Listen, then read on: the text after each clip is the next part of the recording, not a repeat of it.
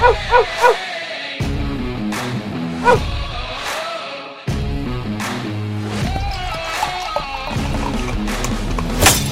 to another edition of the Dog Pass Podcast. This for UFC Vegas 28. I'm Paul Shaughnessy, joined by the power of Zoom by Cody Safdie, coming off of a week off. A nice. We get them so rarely now. It's actually kind of nice to reset the table, get ready for action. We got card this week. Not exactly the highest quality of card. Next week, UFC 263. We're gonna get. It's gonna be. It's bonkers. Hopefully that card stays intact. How was your week off, Code? Yeah, good, man. Like you said, rare week off. Don't really get them all the time. And even though it was just 1 week and it was nice and I enjoyed it, feels like an eternity, man. Doesn't it feel like it's been 2-3 weeks since we've talked last? I don't know. Maybe it's just like a routine thing. You're used to doing the same thing all the time. But it wasn't just like, oh, rare week off from the UFC, but there's a Bellator to watch, or there's PFL's running a show, or there's something. It was like there was a complete week off. You could watch the Devin Haney boxing match, I suppose. But outside of that, there was nothing going on. So, it was nice. Nice to recharge the batteries. And what's good about it, right, is that they give you dog shit coming back in from the break. But you're so excited to get back into it that it's cool. So this is the 5-round heavyweight main event that quite literally nobody asked for. Nobody. But I'm still happy to be here breaking it down with you, man. 100%. Yeah, nobody asked for it, but whatever. And the thing about it, too, is because there was no card last week, a lot of these lines have been steamed already. The value has been submerged by the community, and good on them. They got on a bunch of these spots and stuff, but yeah, so it's for the low level of card, these props were out earlier. A lot of things were kind of. So hopefully we'll be able to find a few spots. I've got a couple bets in, nothing too crazy. Let's get in the main event though. We got Jairzinho Rozenstruik taking on Augusto Sakai.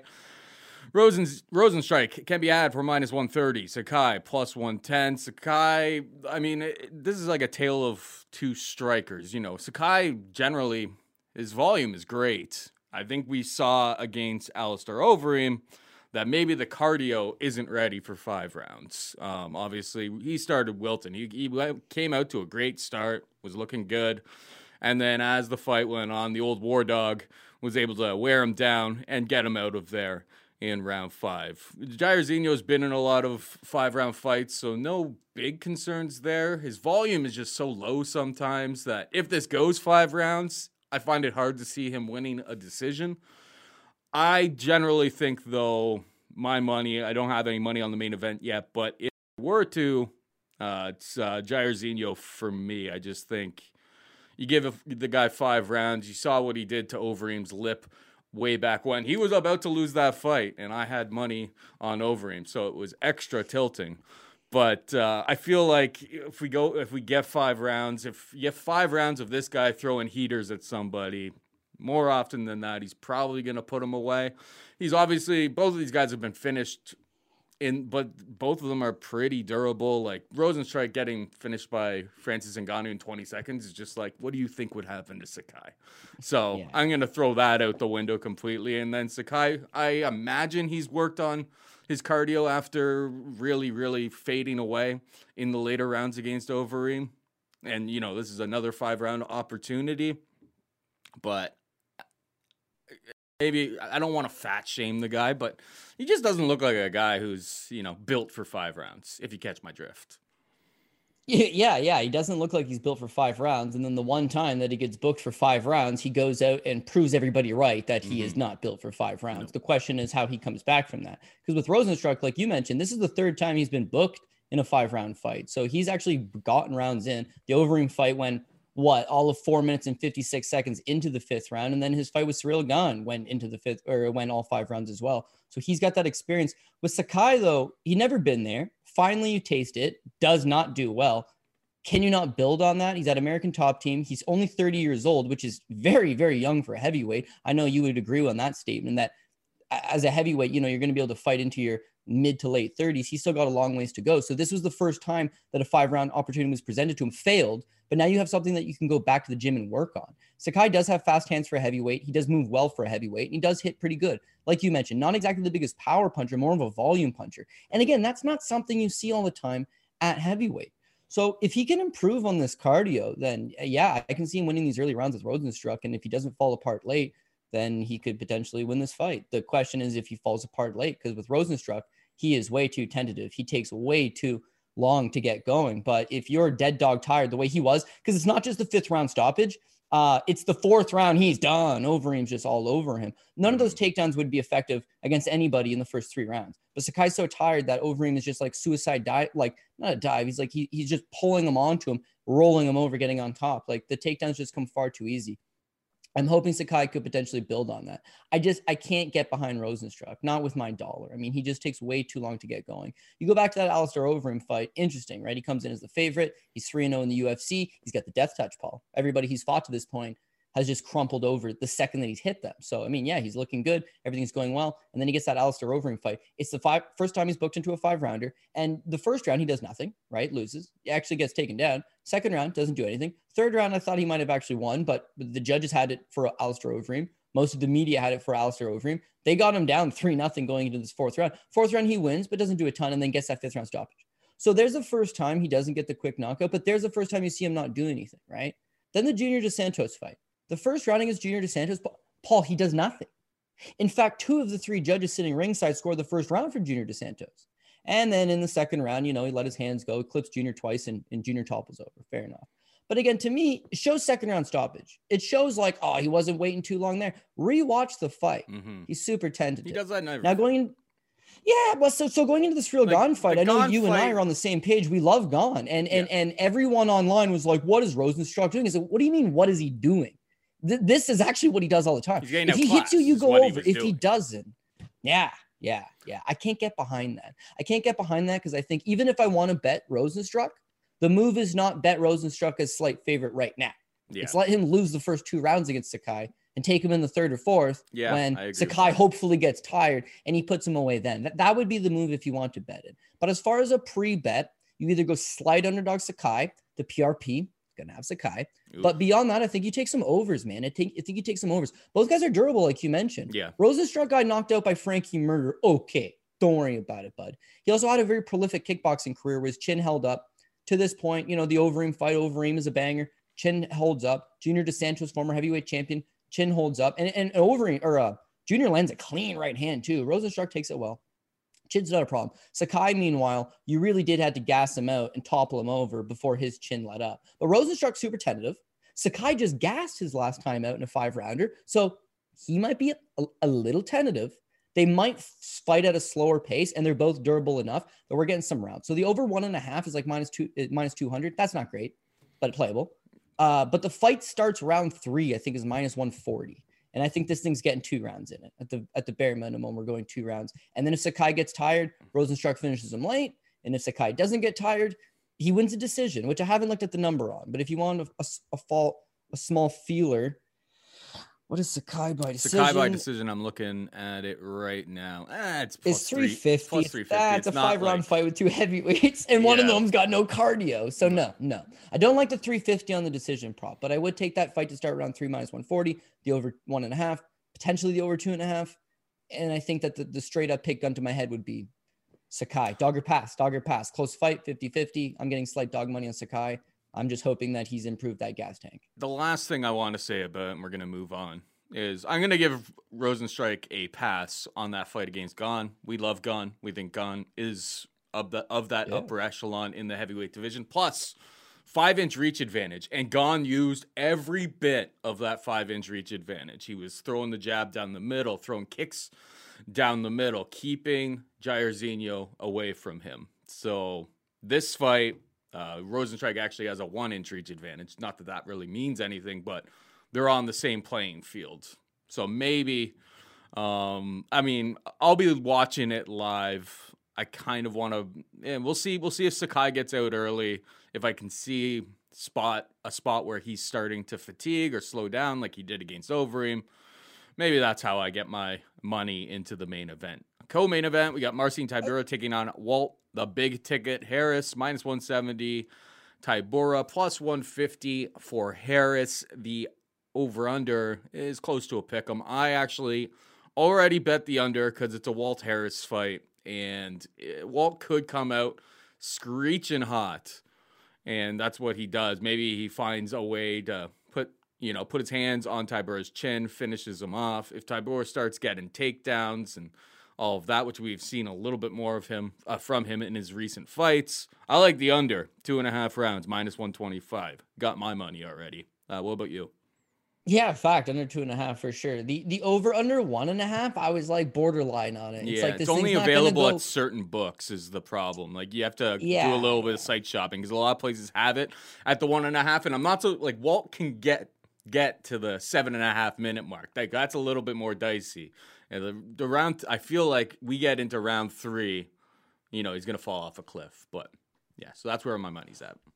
yeah, dude, I hear you. Like I said, I couldn't get a good read on the over 1.5, under 1.5 because Walt is gonna, if he's gonna win, it's gonna hit the under. If he's gonna lose, it could also hit the under, or he could last like the Overeem fight, 30 seconds just above the over. Like, who knows? But you know what? I got thinking to myself, what did Walt Harris ever do to deserve this kind of treatment from the UFC? Like, first of all, I don't want to even talk about the personal story because it's his 3rd fight back from this at this point. Like, I'm not here to beat a dead horse.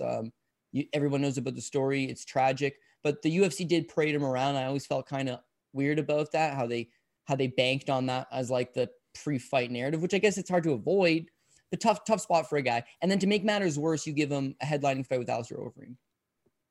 Okay, but they're doing him a favor in the sense that he's on a good little winning streak. He's won 3 straight.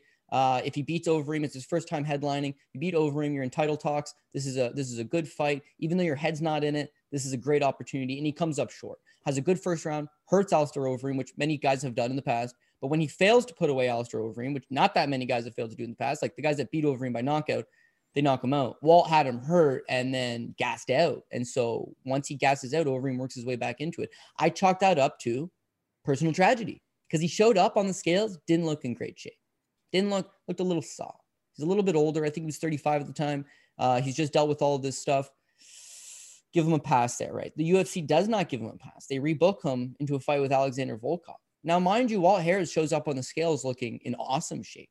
This is a full camp.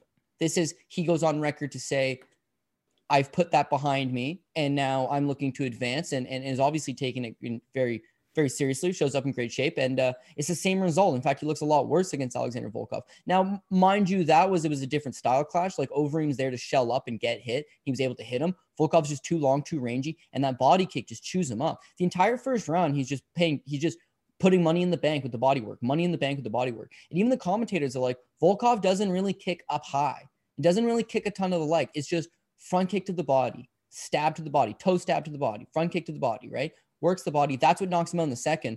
But Walt looked tired 3 minutes into the first round. And whereas he let his hands go against Alistair Overeem, he did not let his hands go against Alexander Volkov. He stood there and, gets beat up and loses.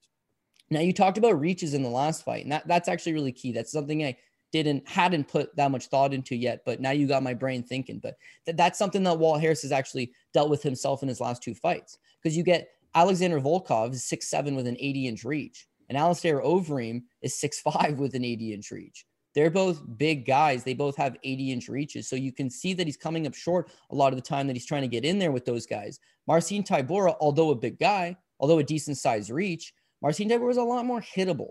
And so if Walt's going to be able to get his hands off, he's a dangerous fight for Marcin. Because Marcin's the favorite. I agree with the line. Mm-hmm. My pick is Marcin, but I know I'm playing with fire. Because he has been looking decent lately, but he's extremely hittable, and he does have a suspect chin. Now, it's heavyweight, Paul. Everybody's got a suspect chin. But beyond Greg Hardy touching him up pretty good in the last fight, a fight that his chin held up in, it's the Sakai fight where he gets knocked down in 59 seconds. The Shamil Abdurakhimov fight where he gets knocked down in the second round. Lewis fight, you give him a pass, but a straight 3 straight losses by knockout. He's not looking good. It looks like his best days are behind him. And for whatever reason, the man just goes back home to his gym in Poland, sits idly on the sidelines, and watches the rise of Jan Blachowicz and takes like pride in it and draws like power from it. This is like Dragon Ball Z. These guys like fuse. And now all of a sudden, he goes on a big momentum wave himself. In terms of, you got a main event and a co-main event, couple of heavyweight fights.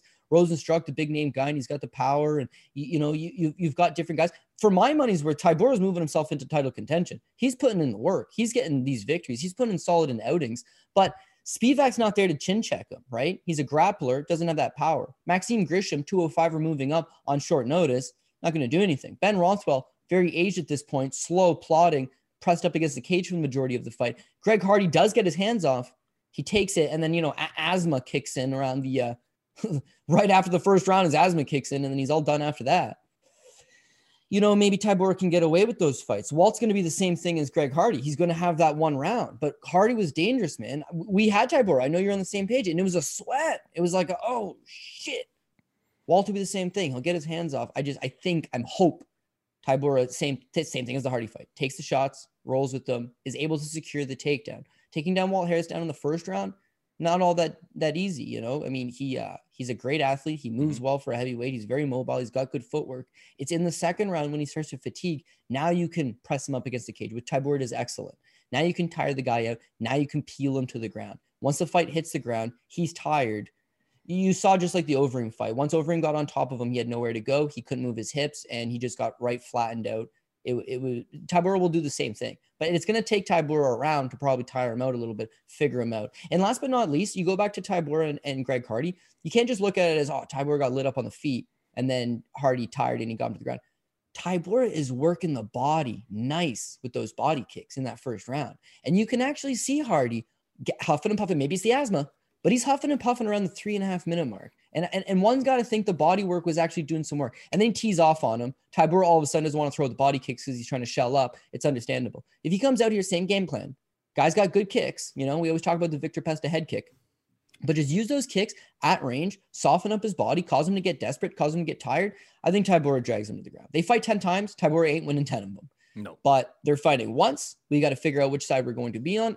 I'm going to go with Tybura. And I don't think the line's crazy. They didn't make him. He could be a 2-1 favorite. But what it's currently sitting at, they're factoring the Walt Harris does have hands. And that's fair enough for me. So, again, I don't know what Walt Harris did to piss off anybody. Like, you draw Alistair Overeem, you draw Alexander Volkov, and then they give you a surging heavyweight on a 4-fight winning streak with a lot of momentum in his side. None of these are favors.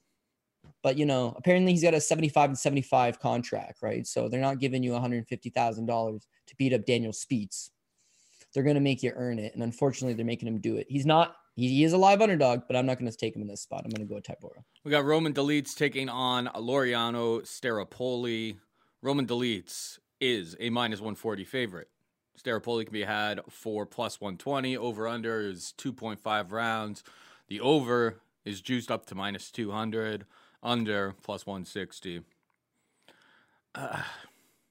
Roman Dolidze just doesn't, he's kind of a goofball. It's tough to... If a fight of his has an over-under and it's jacked to -200, it just seems very foolish to jump on board with betting him because the guy throws 30 strikes in a fight, and he has fun out there. He's a bit of an entertainer. I enjoy watching him fight. I don't enjoy having money on him anymore, though. I've had money on him, I think, every single time so far. Last time against Kevin Giles, it's just it is really frustrating watching him throw 27 significant strikes. No more. If a fight of his is going to decision, maybe I can catch something live. I think it's kind of dog or pass. Laureano Staropoli, he's throwing more around 60 significant strikes. He's training with the champ, Charles Oliveira, Do Bronx, on a daily basis. Do Bronx is making improvements. Laureano Staropoli, I'm assuming, is making improvements. I'm not falling for the trap here on Dolidze. The line looks a little bit too juicy for, Laureano hasn't really looked great, especially recently, but I just, if a fight goes to decision and somebody throws less than 30 significant strikes, it's a tough ask for them to get the nod from all the judges. So it's dog or pass, but I'm leaning towards a pass here. What about you? Okay, so I'm going to agree with you. I think Staropoli would probably be the play, but man, we've got some issues first and foremost that we've got to talk about. And it's going to culminate with the weigh-ins. You're going to watch the weigh-ins, right? So Larry Staropoli, he comes out of complete left field, debuts in the UFC, and he gets your boy, nobody's boy, Hector Aldana. You catchphrased him as the worst fighter in the division. Proven to be so. Now, right, Aldana went 0-3 in the UFC, and Song Kanon, every time Miguel Baeza and Song Kanon, they both take him out. That's what you do when you take on Hector Aldana, you take him out. Staropoli Doesn't appear to have a ton of finishing ability. No. Point fighter, loves to throw spinning back fists, loves to throw spinning back elbows, crazy at times, tricky at times, unpredictable at times. Can't take out Hector Aldana, bit of a problem. Follows that up with the Thiago Alves victory. Close enough fight. The corpse of Thiago Alves. And by the numbers, he got outstruck by Thiago Alves by like 4 significant strikes or something stupid. And it was a close fight. I think I scored at 29-28 for Staropoli. He was the rightful winner. But again, now he's only like 26 years old at the time. It's like, okay, just beat a corpse of Alves. He's beat Aldana, both by decision. He seems like he's going to be a decision-based fighter, more of a point fighter guy, but exciting and can grow from here. The Muslim Salikov fight, he gets backed up the whole time. That's understandable. It's Salikov, in the battle of guys that like to spin, Salikov definitely beats him in that realm and nails him a pile of times with those spinning back kicks to the body, but largely backs him up. The one thing was that Muslim Salikov took him down 3 times. Interesting because Salikov, not known for his wrestling, but hey, you give him a pass, loses the fight. Now you get the Tim Means fight. So the Tim Means fight, he botches his weight cut, comes in at 174.5, right? So Tim Means also lands the better strikes. It's a close fight, close-ish, competitive enough, definitely competitive. Tim Means just lands the better punches, nice left hand, nice clinch elbows, nice clinch knees. But Tim also works in those 3 takedowns. So when Tim's taking you down 3 times, Muslim Salikov's taking you down 3 times, you may have a bit of a takedown issue. But he hasn't fought in a year now, Paul, and now he's moving up to 185 pounds for the first time ever. So career 170, botches a weight cut. They move him up to 85. Now he's coming in as a middleweight for the first time ever. Okay. Giving up now 5 inches of reach on top of that. Roman Dolidze, he started his career at 220, grappled at the ADCC's, the Oceanic tournament at 220. His first 2 fights in the UFC at 205, beats Kadis Ibragimov, drops him, takes him to the ground and pounds him. Ibragimov, terrible. But Dolidze finished him. That's one thing to note is that Kadis usually just goes through the motions and loses. Kadis just rips right through him. The next fight against John Allen. John Allen's a pretty big dude, pretty thick, strong, shoot to box, strong hips. And same thing, Dolidze. That's a split decision. In what world did he lose any round? I have no idea how Roman Dolidze settled with a split decision in that fight. It's ridiculous. And if you go to MMA decisions, 20 outlets, and I think 19 of them had him win 30-27. One of them might have him win 30-26. Like nobody gave a round for John Allen, yet one of the judges gave him the fight. Like, I don't know. Fair. But now he drops down to 185 for the first time against Trevin Giles. So I'll admit his ring IQ, it's not there. The John Allen fight, remember, he looks at his coach. He's like, want me to submit him? And then falls back on the heel hook. What are you doing? Why are you giving up top position to fall back on a heel hook, talking to your coach like that? Like, it's poor judgment. Now the Giles fight, it's poor judgment. He's got low volume. He doesn't do much with the takedowns because even though he can secure the takedown, instead of just holding the guy down, he goes for these stupid submissions and allows a scramble to ensue and then all of a sudden fights back standing where he refuses to throw any strikes. He's his own worst enemy. But the fight with Giles is his middleweight debut. And again, I know he was on the losing end of the decision. That was as 50-50 as a fight goes. It just comes down to who the 3 judges are. What do you like? Do you like the small striking from Giles, or do you like a few submission attempts and some takedown, some groundwork from Dolidze? Again, if you want to go to MMA decisions, it's quite literally split right down the middle, 50-50. When you were online in that fight, I was on Team Giles. When I was online, a lot of people were screaming robbery. But had Dolidze won, a lot of people would have been screaming robbery. It was a no-go zone, but at least give him the benefit of the doubt that he's coming down from 205 pounds, starts out a heavyweight, comes down to 205. Now that's his middleweight debut. And now he's getting his sophomore outing. Should be better. Should be more accustomed to the weight class. And he's taking on a guy making his middleweight debut. So again, as much as I could see an argument for Staropoli, I am nervous that you're getting a much smaller man versus the much bigger man. But the reason why I ended up taking that dog shot on Staropoli is when you go watch Muslim Salikov and Tim Means, every time they take him down, he does not stay down for very long. Also, going to decision with Muslim Salikov, who is a notorious power puncher, and Tim Means, who is a very, very potent finisher, this kid's durable. So you mix in the fact that he is training with Charles Oliveira. His submission defense is probably pretty good. His chin definitely checks out. He's only 28. So move to middleweight's not crazy. He's big. He's filling out his frame. And he's taken 10 months off to do so. But he's got the output. And I think if he does get taken down by Dolidze, I think he's going to get right back up. And when he does get back up, he's just going to edge him ever so slightly in the striking. Well, I like fight go the distance, which is minus 150. But I think Staropoli's not getting put away by Dolitz, and Dolitz has proven tough enough as well that a guy that couldn't knock out a welterweight Hector Aldana and not knocking out Roman Dolitz, right? In my opinion, this thing's banking rounds. Fight goes the distance is minus 150. Staropoli straight up is plus 120. Staropoli by decision, you're looking at an even better plus money tag. But I think I'm going to go with another dog shot here. Fair. We got Miguel Baeza taking on Santiago Ponzinibbio. Ponzinibbio, Pat says in the distance there. Ponzinibbio. Baeza is minus 120. Ponzinibbio plus 100. Here's Ponzinibbio. Actually, like earlier in the week, I saw people piling on. He was like plus 140, plus 130 in a lot of spots. It's starting to close closer to a pick'em here. Obviously, Baeza is inexperienced, but he's looked pretty good most of the steps of the way here. He's getting second round finishes against just about everyone. Obviously, he's been helped with his matchmaking to a degree. Ponzi, I mean, there were people a few years ago, you know, before, like after his like Magny win, there were people like who were saying that this guy was like, you know, next title challenger, everything like that. Obviously has injury, disappears for 3 years, comes back, didn't look great against Jingliang Li. So it's maybe that was ring rust. You know, he's been out for 3 years. He's been doing commentating for like South American broadcast, I believe. But like, you go through his record and it's just like, it's suspect. Like, you know, he had a really good run. What was it? 7-8 wins in a row. But Andreas Stahl, Court McGee, he knocked him out. Knocking out Court is a bit of a task. I'll give him that.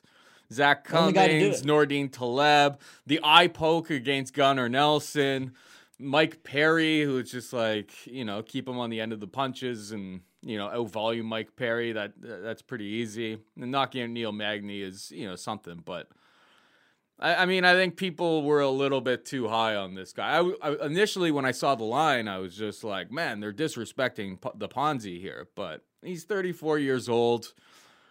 It's a real question, like that last time out against Jingliang Li. He didn't look great, and then he got knocked the fuck out. Obviously, he had been knocked out by Lorenz Larkin. Before that, chin could be suspect. I'm leaning towards Baeza here. What about you? Okay, so I agree with a lot of your points for sure. The last time out against Jingliang Li, he did not look good. His hands were so low, and the entire time leading up to the knockout, it was just like, if he keeps doing this, he's going to get caught at some point. Like you can only fade away so many times before you're going to get caught. And sure enough, he does get eventually knocked out by that left hook. But I didn't like how low his hands were. He looked a little slower than he had in the past. It wasn't just a layoff. It was like a 3-year long layoff. It wasn't just a 3-year long layoff. He had like an eye infection, almost lost his eye. He had a bone infection. Like he had a just absolute gamut of injuries that really sidelined him for the entire time. So like, is he in the gym training? Probably not. He seems to be in the hospital and going to doctor checkups. When he fought Jingliang Li, he looked flat. He didn't look as athletic as he had in the past. And in the end, he's 34 years old. He's only like a couple months shy of his 35th birthday now. So athleticism probably is starting to regress. And when you fight with your hands low like that, you like to counterpunch a lot. Yeah, man, you got to be careful. But this is a winnable winning streak. So he loses to Lorenz Larkin, gets knocked out. No shame in that. Lorenz Larkin, in my opinion, the man, you know, a guy that did really well in the UFC, did well in Strikeforce, UFC, and Bellator, is a perennial contender and a guy that does have sharp striking skills. And then in December of 2015, he starts that 7-fight winning streak with the win over Andreas Stahl, preceded by Court McGee, on and on and on, right? Yeah. Right. That's the exact same time frame that Miguel Baeza turns pro. So Miguel Baeza turns pro in August of 2015. So we can sit here and argue all day that Andreas Stahl, Court McGee, Zach Cummins, Nordine Taleb, Gunnar Nelson, Mike Perry, Neil Magny, you know, good wins. Are they great wins, Paul? In that exact same time frame, you got a guy fight John McDonnell, Emre Urun, Mike D'Angelo, Gus D'Angelo. No idea if there's any relation there, but if there was, it was like, got to get one back for my family. Doesn't. We got Leo Valvidia, who we won a split decision over. Matthew Colquhoun, Victor Reina on the Contender Series. Now, the Victor Reina fight, Victor Reina is no good, right? He's a guy hasn't fought at an elite level, but every time he's taken that step up, he's always lost. Victor Reina went on, put it on this kid, right? He outstrikes him 89-61. What saved Baeza is the 2 knockdowns. Is Baeza would lose 4 minutes of the round and then clip him and put him down really quick. That sieves him for 2 of the rounds. He ends up winning unanimous decision. I did not think he looked good whatsoever. But the UFC gives him Hector Aldana. So he wins his UFC debut over Aldana. Yeah, now he takes on 40-year-old Matt Brown. 40-year-old Matt Brown off a layoff. Athleticism is definitely not there anymore. Definitely slow and plodding. And even though the result is a nice little second-round knockout, and in fact, he hurts Brown really bad at the end of the first, Brown hurt him through the midway through the first, lands a couple nasty elbows, hurts the kid. It's all just adversity, man. He's young. He's learning, right? Ponzinibbio has already been there, done that. But keep in mind, when Beza turns pro, Ponzinibbio already went 4-0 in the Ultimate Fighter, okay, including a win over Leonardo Santos, who ended up going on to have a pretty successful UFC career. He also had 22 pro fights. So experience is all the way in Gentiboa's favor. And then coming into this spot, it's the same thing, right? So he follows that win over Matt Brown up with a win over Takashi Sato. And again, I don't know that he's scratching the surface of what Ponzinibbio is and has faced. So this is what caused me to go with Ponzinibbio. When I look back at the Jingliang Li fight, it's not just Ponzinibbio looks bad. Jingliang Li looks good. Everything he throws is 3-punch combinations, and he's aggressive. And he's looking to back him up. And he looks strong the entire way through. Those 3-punch combinations is what starts to cause trouble for Santiago Ponzinibbio, because he wants to kind of fire 1 or 2 at a time and get into a slower paced fight, especially being off 3 years. He's trying to get his feet wet. He's trying to shake off the rust, and he just gets pounced on by Jingliang Li. When you look at Miguel Beza and all of his striking, it's 1 at a time. Yeah, it's an overhand right. It's 1 at a time. He loves to kick. I don't know kicks are going to be enough to stop Ponzinibbio. But if you kick, Ponzinibbio is eventually going to be able to set up shop. He also stands upwards a lot. So I think his lead leg is going to be there for the taken for Ponzinibbio. I think Ponzinibbio might be able to get away with a little bit of that, keeping his hands low. And he seems too physically strong to give up the takedowns against Miguel Beza. Like Beza is a little bit long, a little bit lanky, but he hasn't really put together his takedown game quite yet. So if he's not able to take down Ponzinibbio, he's going to be faster and he's going to have the kick game. But look at these striking numbers from him, right? And he has been finishing a lot of guys. 40, 37 against Brown, 35. It's kick, a lot of kick. If this thing extends throughout an entire 15 minutes, do I think that kicking is enough to get it done? Like, I don't know. I got to go experience the higher level. And I think that it's a dog or pass for me. And honestly, if they're going to give you Santiago Ponzinibbio, a guy that was, you mentioned it, they were talking about potential title contender, right? Knocks out Neil Magny, no easy task, is looking good, has the world by the balls, and then injury sideline him. Is he the same guy coming back? Probably not. But I don't think it's a fair assessment to just say that one fight against Jingliang Li was everything. I think Li looked really good in that spot. So moving on from here, I'm willing to give him one more shot. And if he doesn't win this, then it's Beza's coming out party, which good for Beza. He's 28. This represents the most significant step up in competition of his career. He needs a fight like this. I just don't know that he's quite ready for it. So I'll go with Ponzinibbio. I don't love it, but again, it's going to be another dog shot. That's fair enough. All right, we got Dusty Dushko Todorovic taking on Gregory Rodriguez. Todorovic is a -140 favorite. Rodriguez is +122, guys, with suspect chins. Dushko was kind of your boy heading into the Soriano fight. It was a banger of a first round, but, he got absolutely flatlined. Tough scene all around. Gregory Rodriguez on Contender Series lost, got knocked out got basically backed up against the cage and absolutely flatlined by Jordan Williams, who he had like an insane amount of size advantage against. Both these guys are going to be hitting hard. The under is obviously a 1.5, and it's basically to a pick 'em. So this is a fight that you're going to probably have to make a stand or maybe even get both sides on like DraftKings this week. I'll go with Dushko here, but I don't know if he's getting my money. I don't like putting, the cash flow in front of these suspect chins, and I think both of these guys can knock each other out. What's your take? Yeah, I agree. And so remember how I said the Jingliang Li versus Ponzinibbio fights, that Ponzinibbio's fighting with his hands low, and he's not fading away quite as much. It's that he's like baiting him in, hands low. There's a sense he's going to get clipped at some point, and he does. Dushko, oh my God. You're right. He was my boy. But it's a fight, man. You got to keep your hands up. And dude, he thinks he's Sanchai. Quite literally everything he does is fade away. He thinks he's Rafael Fiziev. Like and he's not, and it does not work well for him. But like prior to that, this kid's only 27 years old. He did seemingly have a good chin. He was undefeated at the time. So of course, easy to say you have a good chin when you've never been knocked out. But yeah, he gets away with it. It's a bad tendency, but no one's really been able to exploit that from him. And I just like his output. I think he's got good cardio. He's got good output. He comes on the Contender Series. Prior to him even getting on the Contender Series, this guy is a guy that shows wins over Michel Pereira and Alexander Popek. So he had credible wins on the regional scene before coming over against Teddy Ash, who you and I know he's the unified MMA champion. He's a former middleweight champion, light heavyweight champion, around the block a few times over. And again, by the numbers, Teddy actually outstruck him, right? It's a high-paced fight. He wins, in my opinion, every single round. I mean, I wasn't worried about Dusko there, but it's like 106 to 102 or something like that in favor of Teddy Ash. So was a close enough fight by the numbers. And all I'm getting at in that spot, again, he wins the fight. It's no problem. All I'm getting at is like, he's super hittable. He allows himself to get hit, which you can get away with against Teddy Ash. Against Daquan Townsend, you can get away with it too. Against Soriano, you couldn't. And that was the thing, is that he was competitive early and say the first 2 or 3 minutes of the fight, it's close. Soriano's just fighting a much more technical plan. And because Soriano has the wrestling in his back pocket, Dusko is probably a little bit hesitant to engage as much, but maybe that's why he's keeping his hands so low, because he's anticipating a shot. And when the shot doesn't come, he just gets boxed up by Soriano. Once he starts to get hurt, it's like everything that hits him just floors him. Chin did not hold up in that spot. It was definitely a learning experience, but how much can you improve on that in a short amount of time?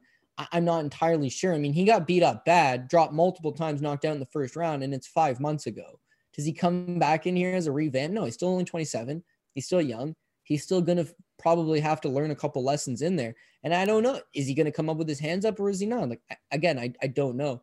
With Gregory Rodriguez, he could get clipped is what I'm worried about. If this thing goes 2-3 rounds, Dusko's cardio will take over, his volume will take over. But Gregory Rodriguez is an anomaly of sorts. The guy's a BJJ world champion. He's still only 28 years old. I guess he's just turned 29. But he's a BJJ world champion, and yet he comes into the fight. How did he pass his USADA pre-fight test? Couldn't tell you. This guy's absolutely chiseled. It's like, my God. But he likes to strike. You mentioned that because Jordan Williams, he's a diabetic, so it's like he's a diabetic, always running really can't cut weight. He's always running really, really small, obviously, because he can't cut weight for health reasons. Obviously, he is like so much bigger than Jordan Williams. It's insane. Jordan Williams. The good thing about him though is like that guy's got cast iron chin. Cast iron chin, and I think that's what it comes down to. Is Dusko had a little more durability, then he would take those early shots, get it to the second, win the fight. But because I'm questioning his durability, he might get flatlined in that first round before he can really get going. Again, with Rodriguez though, it's like he should be getting these fights to the ground, but the last time he scores a submission victory is over 3 years ago, back in Brazil. Since then, he's come stateside. He trains at Black House, a gym that's known for but he comes in with just like a new striking arsenal. And now he doesn't look like his BJJ is really like his main focus. I mean, he beats Brandon Hester with the body kick. The Jordan Williams fight, he did attempt one takedown, but my God, like half-hearted. You could tell either his wrestling isn't good or he did not actually want to take Jordan Williams down, but it was not a good attempt. So then he forces to strike with Williams. And I'll give him this, dude. He's a banger. Mm-hmm. He's a tad bit stiff and rigid, but striking is not his primary art. He's a grappler. So the fact that he's learned this much, he's a dangerous opponent. He's ripped up. He's shredded. He's got legitimate jiu-jitsu. And his striking is powerful. He nails Jordan Williams with 2 good head kicks. The second one just whizzes a little over the top, but does connect. A couple big right hands. But the second Williams return fire, this guy, he's not a striker. He gets hit, he stiffens up. So you watch the Al Montavo fight again. It's Montavo. He's very, very limited. Gets the victory there. The Josh Friend fight again. He's looking to use his striking. He's striking. Gets the victory there. Against Dusko, he's going to probably be winning these early exchanges, say for the first 2 to 3 minutes. It's whether Dusko can take them, roll with them, and then take him out of that first round. So my pick is going to be Dusko, but I think this one's a very interesting live bet opportunity if it even gets out of the first. And you mentioned did you say you were taking the under 1.5? If I had to bet one of the spots, it would be the under 1.5. That seems pretty reasonable to me too, man. They're both primary strikers. The They under both 2.5, I don't would take love even shots more. that well. I'd love the under Yeah. 2.5, but that's already juiced up to minus 200. So yeah, Yeah, I haven't I taken taken a shot on it, but yeah, the under 1.5 plus 100. That's my favorite play here. I'll go with Dusko as well as my pick. Get back on track, bud. All right, we got Tom Breeze taking on Antonio Arroyo. Tom Breeze minus 250. Arroyo plus 210. I mean, here's the problem with Tom Breeze. We just don't know. The guy's got all the skills, got all the talent. I mean, he should win this fight. The odds are saying that he should win this fight, but you just never know what's up here with him. And it's tough to back him when you just don't know if everything's in the right place, if training's been going well. He's obviously had mental issues, has been afraid to, or not afraid, that's the wrong word, but it's like too nervous, had like a panic attack, wasn't able to go into the cage one time. It's just like minus 250. That's just very, very stay away. I'll be picking Breeze, but at minus 250, I can't trust him at that price. So Breeze is the pick. I don't think Antonio Arroyo belongs at this level. He hasn't really shown us anything to lead us to believe that he belongs at this level. It's Breeze. Breeze should get the job done. He's got all the skills to get the job done. Is he going to show up with all his facilities intact? That I just don't know. So it's a pass. What about you? I agree, man. It's like you'd like to take Tom Breeze, and I agree that he should be the money line favorite, which he clearly is, minus 250, sizable enough. But yeah, he's just one of these guys that a lot of people have been burnt on in the past. I feel like I get a fairly decent read of him, but it's like that's fairly decent is as good of a read as you're going to get because skill-wise, he's got the skills. I mean, I think he's only like a purple belt or a brown belt, but the guys that I know that have grappled with him, pretty unanimous black belt level grappling. This guy is slick. He's got good submission. They called him the octopus back in the day. It's like, this guy, he's got legitimate grappling credentials. Fair. His technical boxing, slick, man, good boxer. Cardio doesn't seem to be an issue. Chin doesn't really seem to be an issue.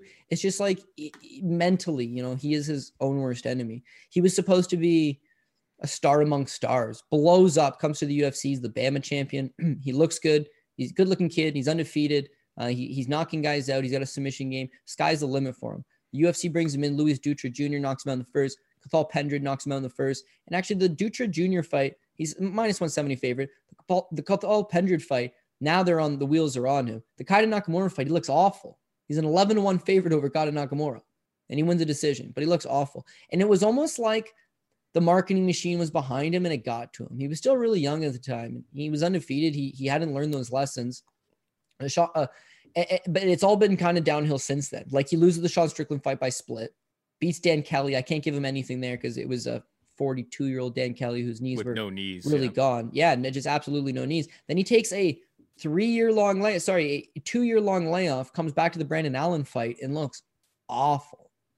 Now, his subsequent fight against KB Bular, who's really proven that he's not UFC quality in the slightest bit, it looked like confidence is back. Because, yeah, you mentioned the Ian Heinisch fight. He pulls out the anxiety attack backstage. Like, all of those personal life problems came in between the fighting. But the fighting is what we're here to talk about. And this fighting is just not speaking for itself. He's not backing it up. He loses that fight against Brendan Allen. Looked awful. The KB Bular fight, yeah, it's KB Bular, stiff jab, getting it back together. But the Mario Akhmedov fight again, he landed one significant gets taken strike. Down at will. Everything looks like a mess, to be perfectly honest. He landed one strike taken down, had nowhere to go. And like I mentioned, right, the guys that I know, and I'm going to trust their word on it because they're excellent grapplers. They say this guy's jiu-jitsu awesome. And yet Mario Akhmedov just trucks him. I mean, he's got no neck, absolutely cauliflowered ears, and a beard. So, like, these things happen in MMA. It's, as the old Habib shirt would say, if Sambo was easy, they'd call it jiu-jitsu. Yeah, and you know what? I would say Antonio Arroyo presents such a lesser degree of competition than those last two guys. Like He doesn't have the takedowns or the sambo of Mario Akhmedov. And Mario Akhmedov, maybe not a jiu-jitsu black belt, but it's like power sambo, like those old-timey power grappling moves. Mm-hmm. And a head and arm choke is very much one of them. Like once he gets a squeeze on you, it's over. But it's the fact that he broke Breeze down, caused him to quit mentally, took him out. Brandon Allen goes at him hard, goes at him aggressive, causes him to second doubt himself, takes him out. That's what you got to do. Arroyo, I don't know, man. I mean, that Deron Winn fight was as embarrassing as it gets. And I was on team Deron Winn, but it was like he gassed so fast in that fight. Now, someone will say, dude, he took it on short notice. No, he did it. He did it. He's supposed to fight Eric Anders like a month before, and they just rebooked him against Deron Winn instead. In fact, his fight with Andre Muniz right before, right, is at 185. The Deron Winn fight's a catch weight of 195. Then you don't have to cut weight. Comes in. Deron Winn is a tiny little man. And, dude, he was so gassed 3 minutes in. So now that he's taking on Tom Breeze, like, I don't think his cardio is any good. His striking's okay, albeit not great. His grappling's okay, albeit not great. Like, Tom Breeze should have a striking advantage and a grappling advantage. I just don't know if he's not a game day performer. That's what it comes down to. Some guys are game day performers and some guys aren't. And by the way, Antonio Arroyo, I don't think he's a game day performer. But Tom Breeze isn't either. I just don't know if he's going to shit in the apple pie. He's a 250 favorite. If you were making parlays based on just put the biggest favorites at the top, Breeze is going to end up on some of your top tickets. And like, this guy's an apple pie shitter. But when you break down the tape, it's like, how can you, I can't confidently get behind Arroyo. Like, Tom Breeze would have to beat himself. It's not the other way around. Tony Arroyo doesn't come in there and win this fight. Tom Breeze comes in there and loses this fight. It's just, you know, the skills are there. It's just whether he's able to put it together. At 250, I don't really want to, 250 is an assumption that he's pulling it together, right? And I've got to still see it. So it is the pick. He's going to be on parlays. He's going to be lower down on those parlays than he'd usually be. And again, he's got some proving to do. But fun fact, Tom Breeze has never lost back-to-back fights. So got to get back in the win column here. And I think they've given him an appropriate opponent to do it against. Yep, no disagreements there. All right, we move on down the card. We've got Makwan Amirkhani taking on Camuela Kirk. Makwan minus 240. Kirk plus 205. We got.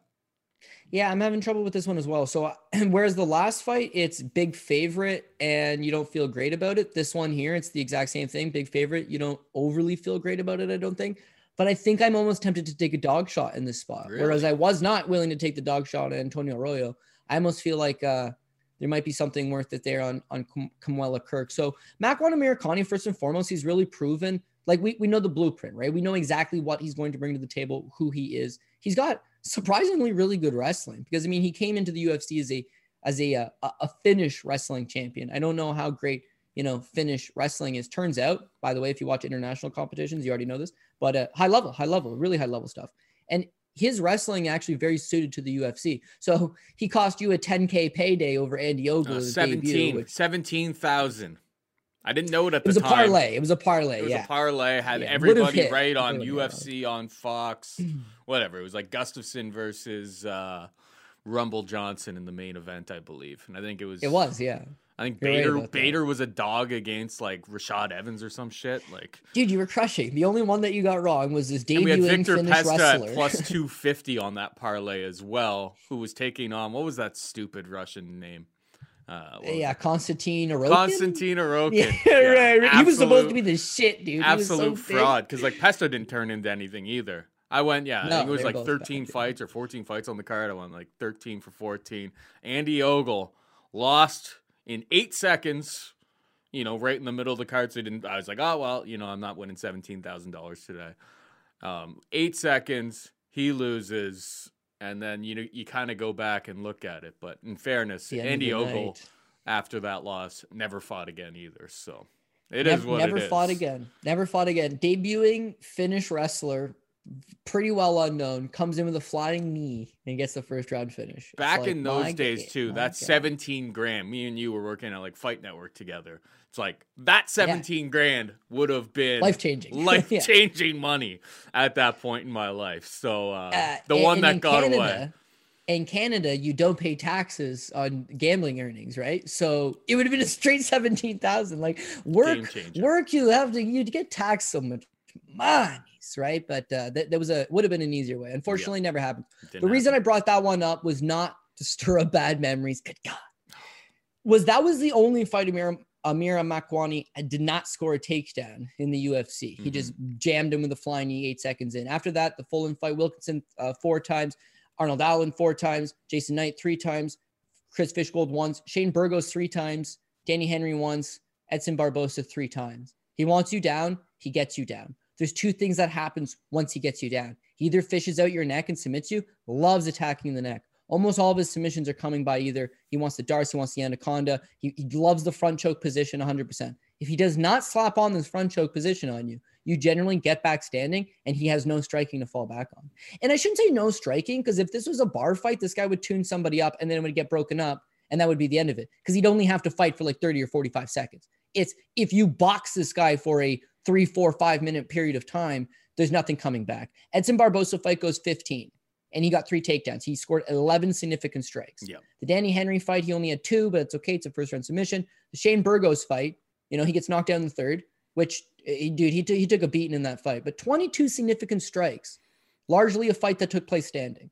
See, my issue is that if you can just avoid getting your neck caught in that first round, you probably do get taken down, but work your way back up, you're going to have a significant striking advantage on him. He's 32 years old. I don't think it's something that's going to be added to his arsenal. He seemingly has cardio issues, not because he has bad cardio, but because he pushes himself hard in those takedown attempts early in the fight, that later he just becomes more of a sitting target. So now when you look at Kamwala Kirk, it's like, it doesn't look sexy at first. It's like, he's just, that's that guy I remember from the Contender series. And, I don't really know him. Portillo whooped him.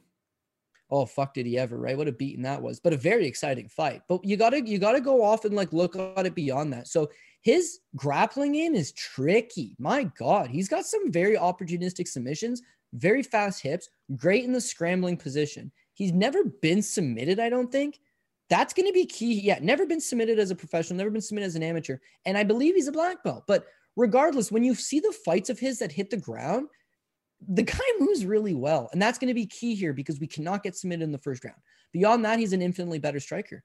I think if this fight stays standing, he's going to beat a Makwan Mirikani, who just doesn't throw a ton. We talked about it. 11 strikes against Barbosa, 22 against Burgos. He gets chipped away against those guys. Kamwala will have that advantage. Now, when you look at Kamwala Kirk, he's only 27 years old. So when he lost to Billy Q, it's a big step up. To this point, he's fought a little bit for LFA. He beat Kevin Kroom, who's also in the UFC now. But the Billy Q fight, Kamwala wins the first round and looks good. The second round, Billy takes over because of the cardio, and Billy wins the second round. In the third round, Kamwala is so unbelievably gassed out. Billy takes over, takes him away. The very next fight against Bruno Souza, I want to watch this one again, right? Bruno Souza is a world karate champion. I actually scored the fight personally for Kamwala Kirk, but regardless, takedowns, wrestling, grappling, not an issue in this fight. The Billy fight, not an issue in that fight. It was more like pace and learning, right? And then the 2 subsequent fights, Guillaume Santos and Daniel Swain. He fought Daniel Swain 3 weeks ago, right? For LFA 107. And just look good, man. He's still young. He's still improving. He's out of Arizona, where he trained with a bunch of wrestlers. Like, the key here is to survive the first round. So not only can I get a very big plus money dog play right now, I could potentially bet him after the first round as well. Mm-hmm. And maybe he gives up a couple takedowns in the first. Maybe he loses the first, but he's got to rally in that second and third, keep this thing standing. He is a better striker. It really comes down to the takedowns. And with Amirkhani, he doesn't take you down and hold you down. He takes you down, he fishes for the neck, the fight gets back up. So do I put this kid in the same categories as I put Shane Burgos and Edson Barbosa? Not a chance. And that's why he's coming in here as a very sizable underdog. But has the feel to me with a dog with some upside, with a shot. I don't want to get burned on a Amirkhani parlay. I'm looking to avoid him. PRP, last guy on it. That's your, we're throwing the dice. Like, I think this kid ends up on it instead. But I'm just trying to limit who's my apple pie shader. And Makwan might smell a little bit like it, in my opinion. Low volume. If Kirk's got the grappling to stay out of trouble. I see where you're coming from on that. You know what it comes down to? Who are the judges? Do they like the takedowns? Because we see this every week, man. Some guys are like 3 takedowns, didn't do nothing with them, but 3 takedowns. And some Vegas, guys, though, Vegas, it's like, yeah, but we it's seem to get inconsistent, man. consistent. Some guys like takedowns, some guys don't. It's not like Texas or Florida. Like, God knows what the hell those guys are seeing out there. But Vegas is pretty consistent, I think. Like, you don't have to be I get like, cause I do a lot of live betting. I'm a lot less stressed. Like in Texas and Florida, it's like, I don't know what these judges are seeing. So it's like, if I'm scoring around a certain way, it's like, it's tough to, pull the trigger. But in Vegas, it seems to be a lot more a lot more realistic what these scorecards are coming out as. Sure, but Chris Lee might be one of the judges, and now you just need one of his dumb buddies to be sitting just over there, and we are in a lot of trouble. Like you don't. There's always some guy. It's not necessarily your fighter who screws you. Sometimes it's the three guys sitting cage side who screw you. So, anyways, we can move on. But if this is a 50-50 fight, I want the dog. We got Montana De La Rosa taking on Ariane Lipski, minus 275 De La Rosa, plus 235 Lipski. Your take here, sir? Yeah, so Montana De La Rosa, I always expect just a little bit more out of her every time out, and I feel like she improves. She improves every time out, but just there's always something to be left desired. Like it's never quite the result that she has in mind. The Viviane Arroyo fight, I knew that was going to be tough for her, and I did not bet her in that spot. I had Arroyo. The key here is that Arroyo's got bad third round cardio, and Montana De La Rosa seems to be a gamer. Like she keeps coming at you. The first two rounds, her face is straight busted, man. Like it's absolutely busted up.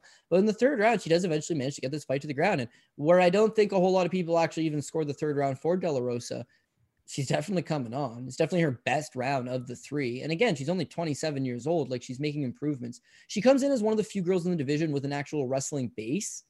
The problem there is that whereas Tatiana Suarez and Carla Esparza and the other girls, Ronda Marcos, the other girls that actually have wrestling bases are typically able to use them. Whereas like De La Rosa would like to use it. It doesn't usually work out for her. Now her grappling is pretty good. Her top game is pretty solid, but you got to get the fight to the ground. So as a result, not being able to always get the fight to the ground, she's improved a lot on her striking, right? Obviously she's worked a lot on her boxing, kicks are okay. She also trains at elevation. Cardio seems to be pretty good, and that's the reason why she's able to take someone like Arroyo into that third round and kind of prevail. But yeah, all of that, building some momentum, looking good in that third round, still young, improving, elevation, like all those things that you want to say, and the narrative really doesn't play out the next fight against Mariana Buena Silva. It's the same thing, like she struggles with the takedowns, she gets beat up standing. Is it point deduction in that fight? Or yeah, regardless, it ends up as a draw. I believe it's the point deduction. So but should have lost that fight except for the point. There was like a fence she grab. Should have. Wasn't yeah, it? she was should it a have. fence grab? Yeah, it was a fence grab that was supposed to be a takedown. So Montana De La Rosa, again, trying to get the wrestling going, goes for the takedown, doesn't quite get it. The fence grab, she loses the point. I believe it's the first round. The first round, she still loses the first round. No. So she wins it. And I guess that makes it a 9-10-9, 10-8 round. No, and then the second and third round. No, it's all good. And the second, I think that's how it was. She wins the first round. She got a 10-8 round out of it because of the point deduction. And then the second and the third round, because it's a majority decision, I think one judge scored it like that. One judge scored Buena willing it. Regardless of the outcome, it's the point deduction that gives her a draw. Otherwise, she loses. In that fight, again, she gets beat up. But where I'm going to give her a slight pass here is that Viviane Arroyo is just a bruising Brazilian, like she's got heavy hips. She's difficult to take down for the first 10 minutes anyways. And she's got heavy striking. Mara Buena Silva, dude, it's the same thing, man. She's got heavy hips. She's strong. She's plodding. And she's a power striker. With Ariane Lipski on paper, best striker of the three. But it's like she's not the same type of Brazilian. She's not the type of Brazilian striker. She's more of a finesse fighter. She's more of a Muay Thai stylist. She likes to engage a little bit in the clinch a little bit more and use those elbows. And I think that she is there to get taken down. She's not shown us any really degree of Shevchenko took her down takedown. And like dominated her on the mat. Isabella de Padua took her down twice. She's had Molly 5 fights in the UFC. Fucking McCann. She got taken down 4 and 4. Took her down twice. Right? Like, yeah. I think Montana gets the takedowns here. Well, that's my thing. She shows 45% takedown defense, and Calderwood takes her down, McCann takes her down twice, Padua takes her down twice, and Shevchenko takes her down once. 5 fights in the UFC, taken down in 4 of those 5 fights.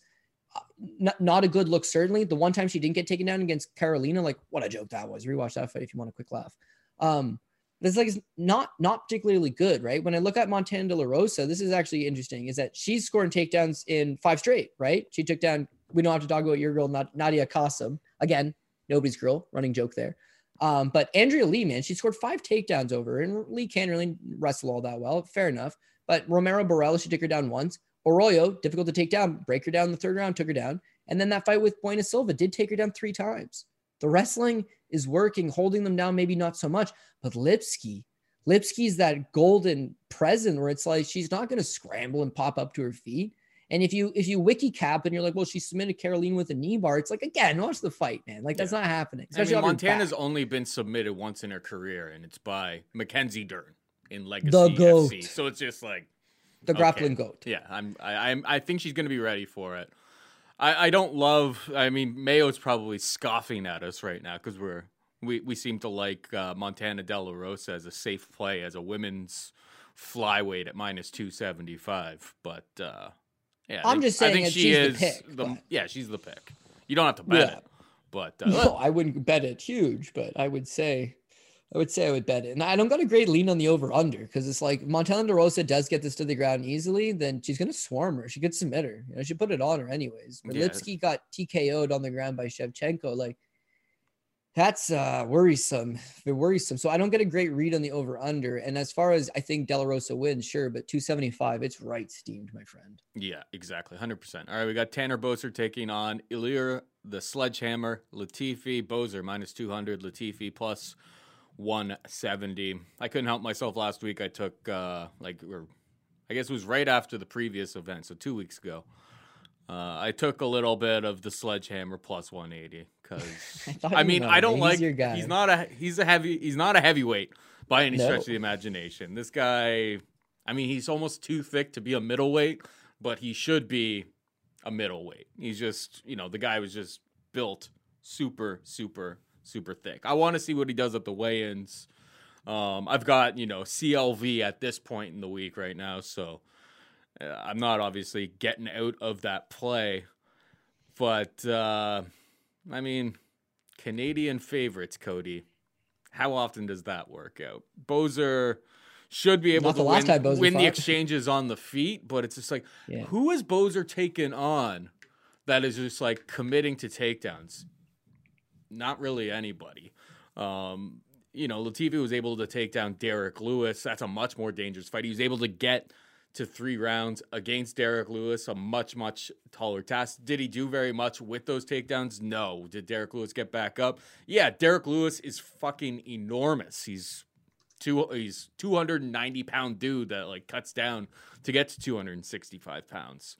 I think the Sledgehammer. I want to see the Sledgehammer show up. He's my boy, so it's like I couldn't let his fight go by at this dog price and not have a little bit of Skrilla on it.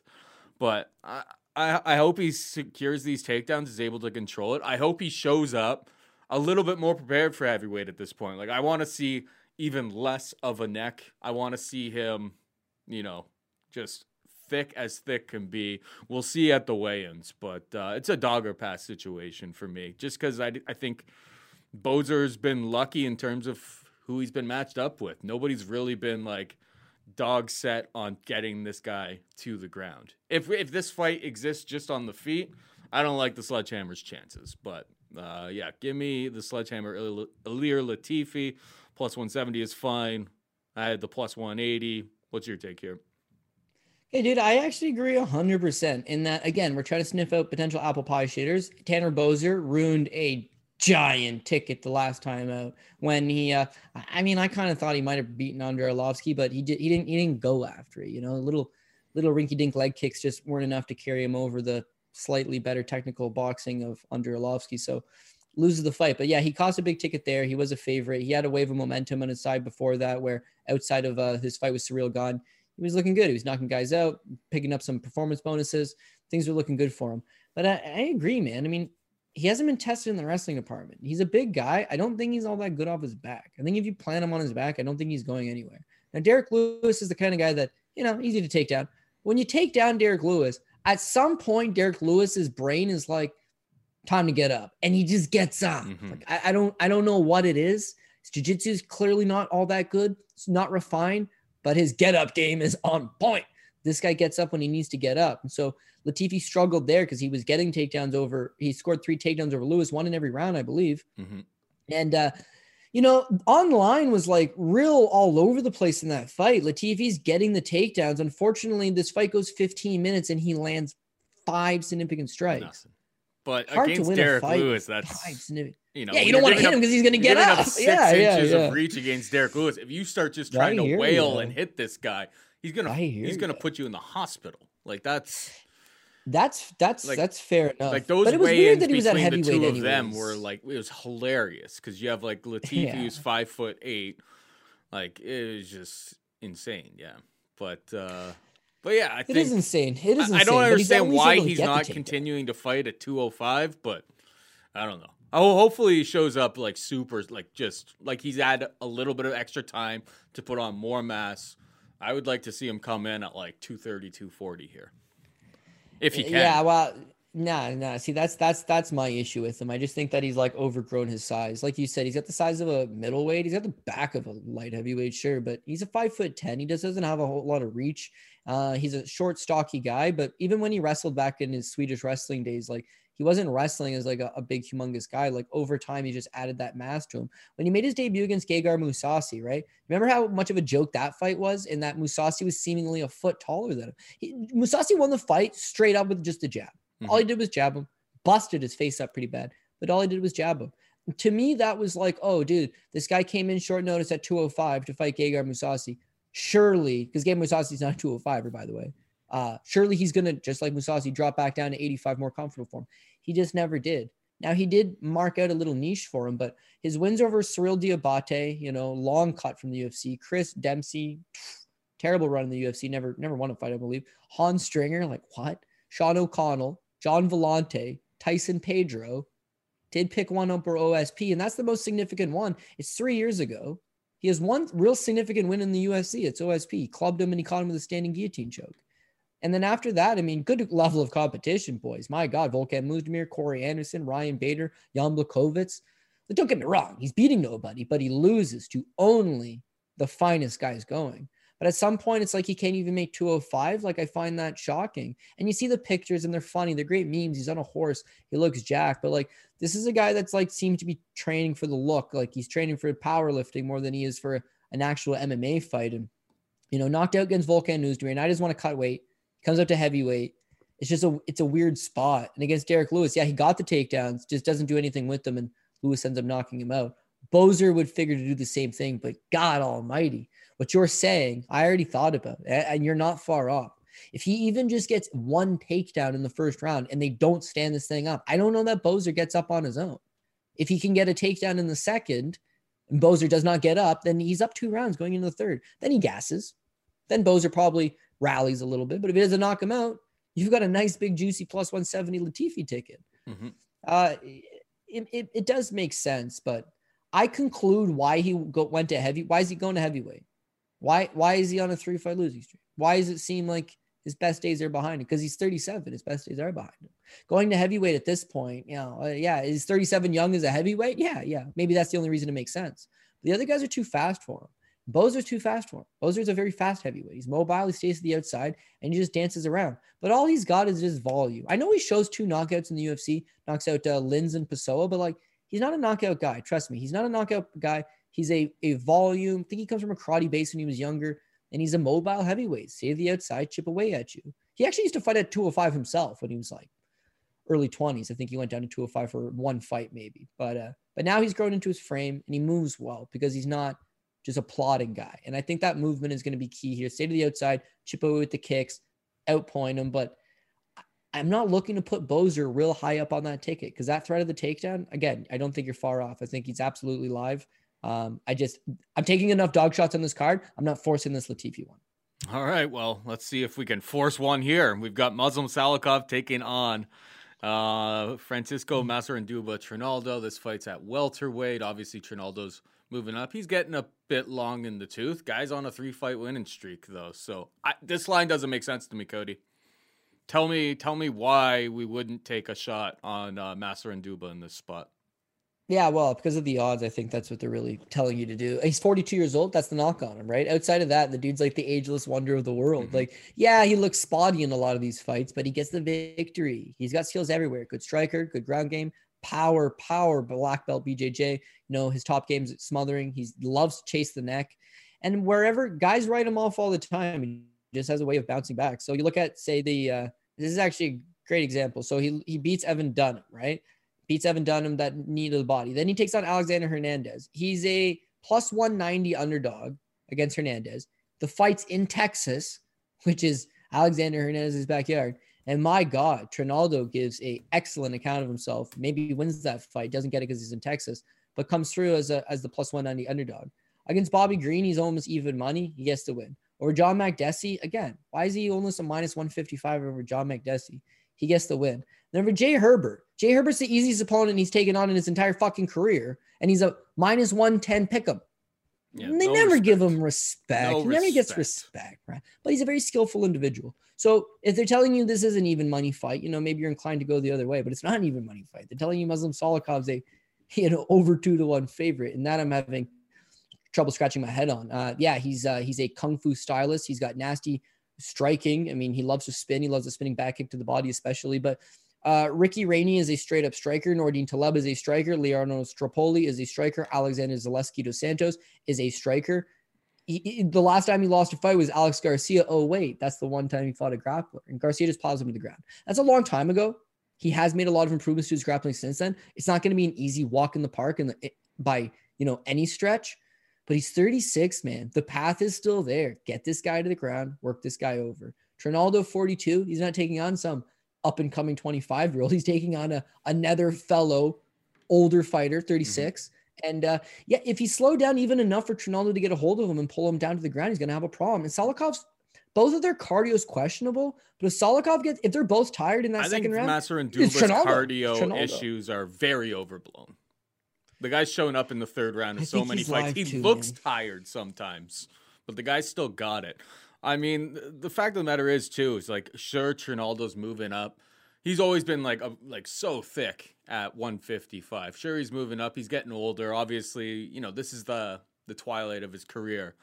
Reach is the same on these guys, too. That's just another thing. It's just like Salikov. It's not like Salikov's some enormous 170-pounder. It's like, Salikov's going to be a couple inches taller, but otherwise the size isn't that big of a disparity here. I think great value on Trinaldo. Just took him plus 210 at one of the books that I have access to.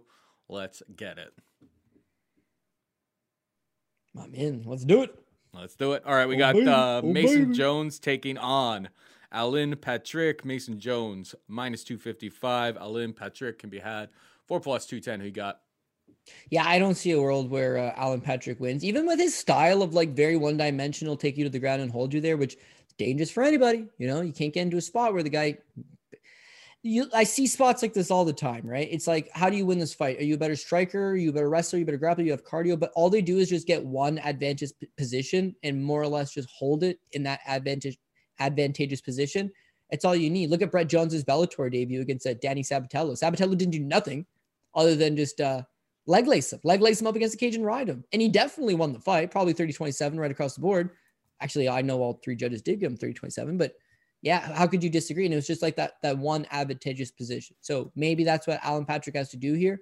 But outside of that, he's largely outgunned. This guy never looked good to begin with, mind you, but shows up to weigh-ins. He does a backflip. He's cut. He's shredded. He's a great athlete. He's got these long, funky arms on him. But, I mean, the game plan is the same every time out, and that's go out there and just spam these takedowns and try to hold these guys down. The problem is it gets less and less effective.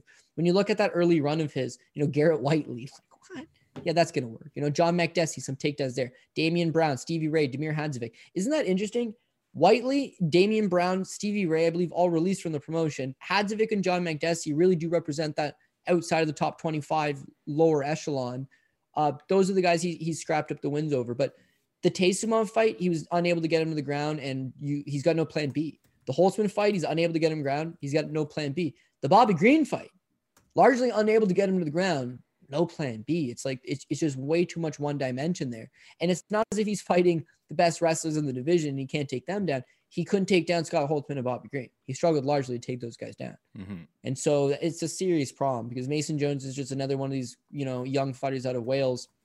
He's got a ton of momentum in his side, looks good, looks the part, ground game solid, cardio solid, striking solid. And the UFC did him absolutely no favors by letting him come into the UFC and take on Mike Davis his first time out.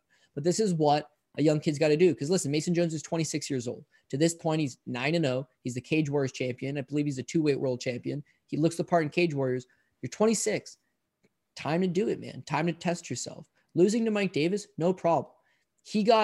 Clearly Mike Davis was the better striker. Clearly Mike Davis was just a little too strong for him, a little too experienced, just better all around. This kid had no quit in him. Durability was awesome. Cardio was awesome. Mm-hmm. That was a hell of a fight, a hell of a debut. And he's 26 years old, man. Sky is the limit for him if he can continue going in the right direction. He's training at a team alpha male. That's good because he's, getting out of his comfort zone and getting some of these U.S. training partners, these guys that want to wrestle. And that's key here because Alan Patrick is just only going to do that. Once Mason Jones successfully stuffs those takedowns, he's going to land the better strikes. He might even end up with a little bit of top control. I think he does get the job done. I think he picks up the win. He's biggest favorite on the card? Rightfully so. I get Montana De La Rosa, I guess, based on the odds I have. There's a few fighters that are close. You have Breeze, you have Montana De La Rosa, you have Salikov, you have Mason Jones. From the sounds of it, seems... When I look at Breeze at 250, I think, fuck, man, he's an apple pie shitter. He's got a little bit of mental insecurity. Don't love it. Makwan and Murakami 240. He's got no output, no striking, questionable cardio. It's like, I don't know, man. I don't love that. Oh, his opponent's on short notice. No, his opponent fought 3 weeks ago. He's in good shape. The other big favorite, we got Tanner Boser, Montana De La Rosa. I understand the Boser dilemma. Takedowns, that's got me worried too. Montana De La Rosa, 275. Have you looked at the 3 opponents in the UFC that she's beaten? Have you seen where they're at these days? What world, right? See, it's all worrisome. Salikov over Trinaldo. I mean, I just put money on Trinaldo, so. I know. Those are your big favorites on this card. It's like that I don't get. Now I see Mason Jones. I'm not like Mason Jones, and it's like, oh yeah. This should be his. If Alan Patrick wins this fight, it would be the most boring. He's gonna hold one position. That's his only chance. He tries to strike for a while, he's done. And as far as like maybe he clips him, it's MMA. No. Mason Jones took a plethora of heavy shots from Mike Davis, took him well. He's young. He's got a good chin. And just Alan Patrick. I know he's got a little bit of capoeira in his game, but even a spinning wheel kick would not get the job done here, in my opinion, for him. So I can see it going the distance. What are we looking at for over-unders here? The over 2.5 is -125. Like, I don't know. Jones could also put him away sometime in the second. Like, yeah, I could see it going the distance. Gasses. I could see it being a Jones decision. Yeah, exactly. The kid pushes a pretty good pace. He does have a lot of finishers on the regional scene. Mm-hmm. This is his second fight in the UFC. I only expect him to getting better from this point on out. Yeah, I don't know that I'd feel super comfortable with the decision prop there. But as far as parlay pieces, Jones is going to be top ticket. So keep an eye out for that. And hope that we got the right favorite if we faded the other guys. Breaking news as of like an hour ago. So like when we were just starting the program, Marina Moroz is out of her fight against Manon Fiorot. Fiorot will now take on Tabitha Ricci, who seems to be a 5-0 BJJ strawweight. This was a super interesting fight because, like, from what I've seen from Fiorot, like, that striking is nasty. It's very, she's a real technician in there. Moroz has like the boxing background, obviously training at ATT. Like, I thought it was an interesting fight. I was gonna go towards Fiorot just based on the fact that I think she's got the better MMA striking in this situation. And the big question on her is, can she stop takedowns? She's secured a couple takedowns herself. Moroz would present, probably the best wrestler that she's faced, to my knowledge, at this point. But obviously, I haven't done very much research whatsoever. I just discovered who Tabitha Ricci was in the last 2 minutes here. No idea what the line will be. Fiorot looks like the real deal. It's hard to think that she'll be anything less than a -300 favorite here. Probably gets the job done. But I know nothing about this other girl. So do you know anything about Tabitha Ricci? Yeah, I've actually seen her compete. When I was in Abu Dhabi, she was competing in that Abu Dhabi Grand Slam circuit. So she had competed out there. She, I believe, was a brown belt at the time, but she's a black belt now. She also is a black belt in judo. So for what it's worth, she's a black belt in judo, a black belt in BJJ. She's taking this fight in short notice. She's 5-0 as a pro. She's been fighting for LFA, picking up some quality victories for LFA, but sorry, I shouldn't say quality victories. Like, she's looking good, but it's very low level competition. And now you're taking a fight on a handful of days notice against not just a 1-0 fighter in the UFC, not just, this girl's only 6-1, that I'm 5-0, she's 6-1. It's like, Manon Fiorot looks like a serious problem, man, a serious problem. She lost that pro debut, and then outside of that, she's put together a 6-fight winning streak and has just largely looked really, really good. I mean, she's diverse, man. She's got a karate background, but her kicking game is just really, really good. And she stays at the outside. She's fluid. She moves well. She's got good output, but she's also strong. This is a weight class where you see a lot of decisions. You see, not exactly the big knockouts, but I mean, yeah, her EFC Africa run in which she won the championship, she shows a couple nice big knockouts. But then the UAE Warriors, where she also won the title, it's all knockouts, man. She just comes out here and puts it on people. Now, as far as, okay, well, she's a karate specialist, she likes to kick, what's going to happen when she hits the ground? And you look back at that pro debut against Liam McCourt in Cage Warriors, where she loses a split. The ground game is what ultimately lets her down. But my God, she's actually worked a lot on it since then. And I think that she's making a ton of improvements. She's strong in the clinch. This is a girl you clinch up with her. She's not going to be out of her realm. She's not going to be muscled around side to side. She's strong. But in those fights for UAE Warriors, she mixes in a lot of the wrestling. She uses her own offensive takedowns a lot of the time, which is weird, just because if you're such a good striker and you're so comfortable in the karate, why are you taking these fights to the ground? Because that's MMA. You're trying to round your skills. When I get to the UFC, I'm probably going to want to strike. So now that I'm fighting on the regional scene, I need to work out this other stuff. Live rounds, live practice, build the experience. She did an excellent job in doing that. So when she came to the UFC to take on Victoria Leonardo, she already looked like a promising prospect. She already looked like somebody that, she's an EFC champion. She's a UAE Warriors champion. She's won a couple regional show titles. She's fought in some okay talent by the standards of the division and the regional show of this division. Yeah, what's there not to like? And then she goes out there and knocks out Leonardo with a head kick and just slick. I think that there's a lot that she can build on. She is 31 years old. And whereas that's like, oh, she's a little bit old for only a 6-1 pro. What I like about that is she's not learning on the job. She's already got a refined skill set. So with this originally, her versus Marina Moroz, I loved it. I loved it because Marina Moroz is very much one-dimensional with the boxing. Excellent hands, good hand speed, good technical boxing. But coming out of that Ukrainian Olympic, she was never at the Olympics, don't get me wrong, but she comes out of the Olympic system, the same Ukrainian boxing system, which is one of the best amateur systems in the world. She's very much comfortable with just her hands. Doesn't like to kick a lot, doesn't like to wrestle a whole lot, uses the hands, likes to stay at distance. Fiora is just going to chop her up with the kicks from the outside. We've got kicks from the outside versus the technical box. It was going to go Fiora's way. Fiora was stronger in the clinch, and Fiora might even be able to score a takedown and beat Moroz with the offensive wrestling as well. That was all well and good. Yep. This, I've been sitting here since the fight's been announced, so like I got to tape study it, but like it's a completely different matchup. Ricci's a judo black belt and a BJJ black belt. She's probably going to try to clinch up, try to toss her to the ground, and try to maintain top control. Natural 115 pounder, so it's like, yeah, it's going to be difficult. You're going to muscle around. You're going to muscle around this girl who you're giving up. I guess Fiora is 5'7" versus 5'1".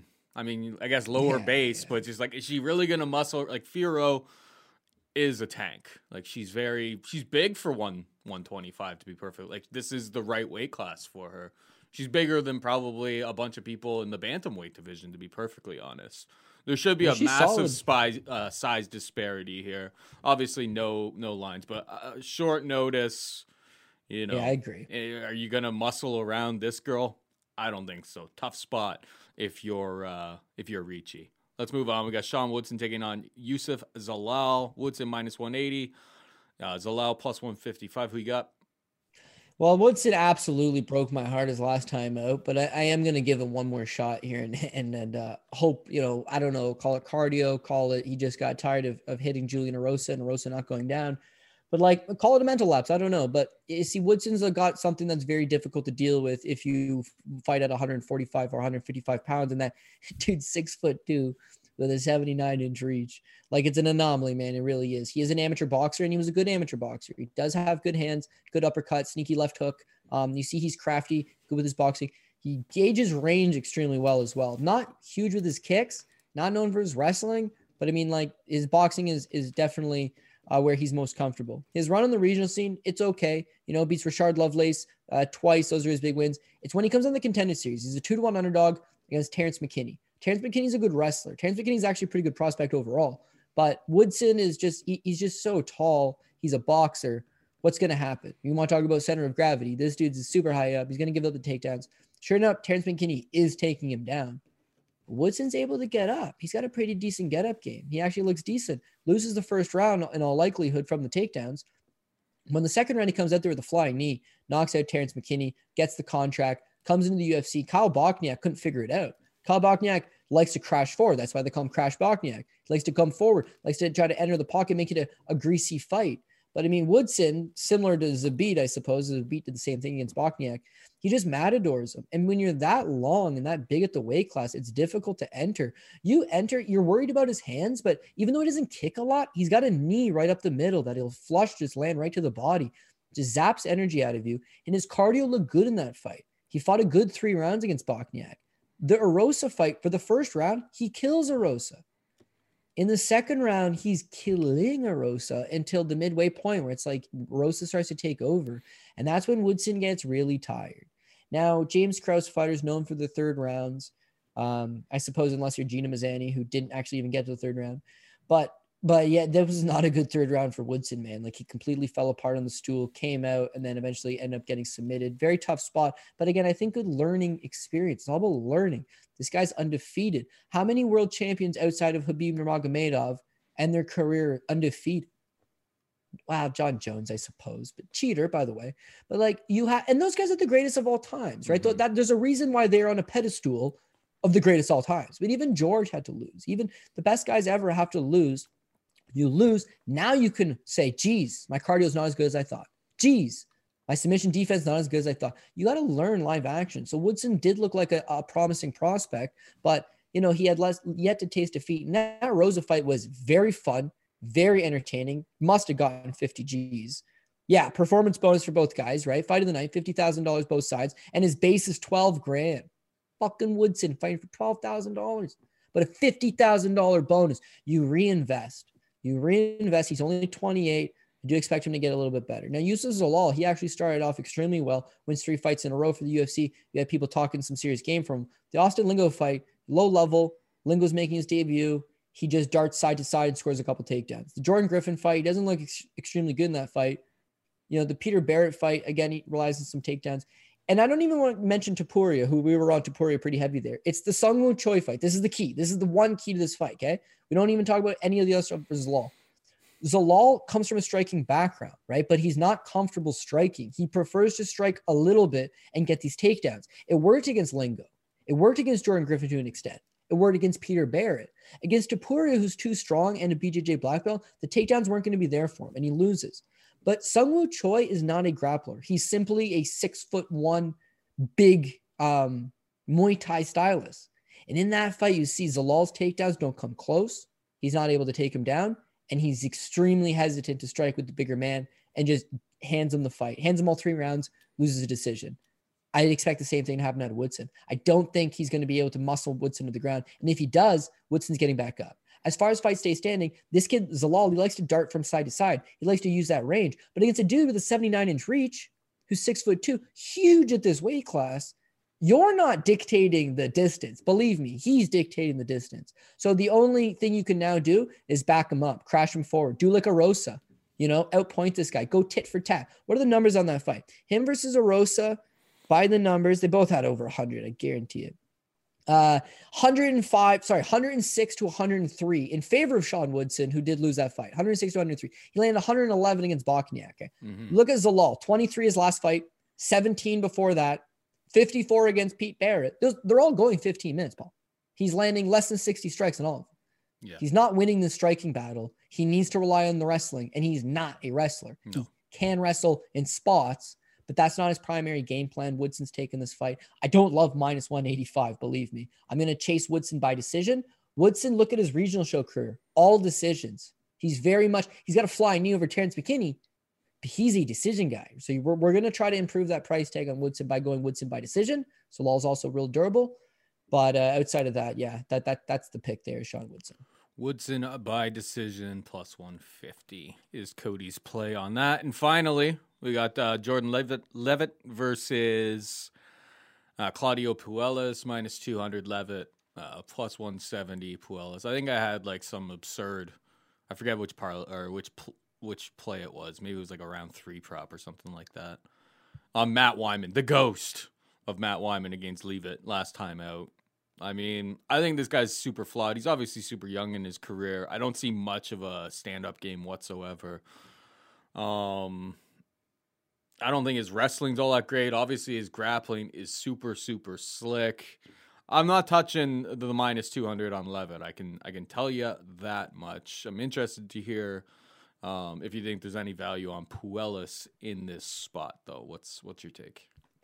I'm all over Jordan Levitt in this spot personally. I think he just has his way with them absolutely wherever he wants to have his way with them. The only thing that could, potentially pose a problem is Puelas is 25 and he's coming off a 3-year-long layoff. So the last time we saw him fight in the UFC, he's 22 years old. Now we're seeing him come back. He's 25. He's still real young. The 3 years on the sidelines can go one of two ways. Either he's going to come back as twice the fighter he was before, or he's going to come back with some serious ring rust and just, prove to everybody that he's not at this level. But he actually proved to us that he wasn't at this level to begin with. Like, let's be real here. Claudio Puelas, for all intents and purposes, makes his UFC debut against Martin Bravo. Martin Bravo was the tough champion, I believe. They need somebody for him, feeder guy. He gets knocked down the second round. Does not look good. I'll never forget this night. Not because I watched the fights at your place, Paul, your old apartment in Toronto. Him versus Felipe Silva. Felipe Silva murders him in the first round 10-8. Felipe Silva murders him in the second round 10-8.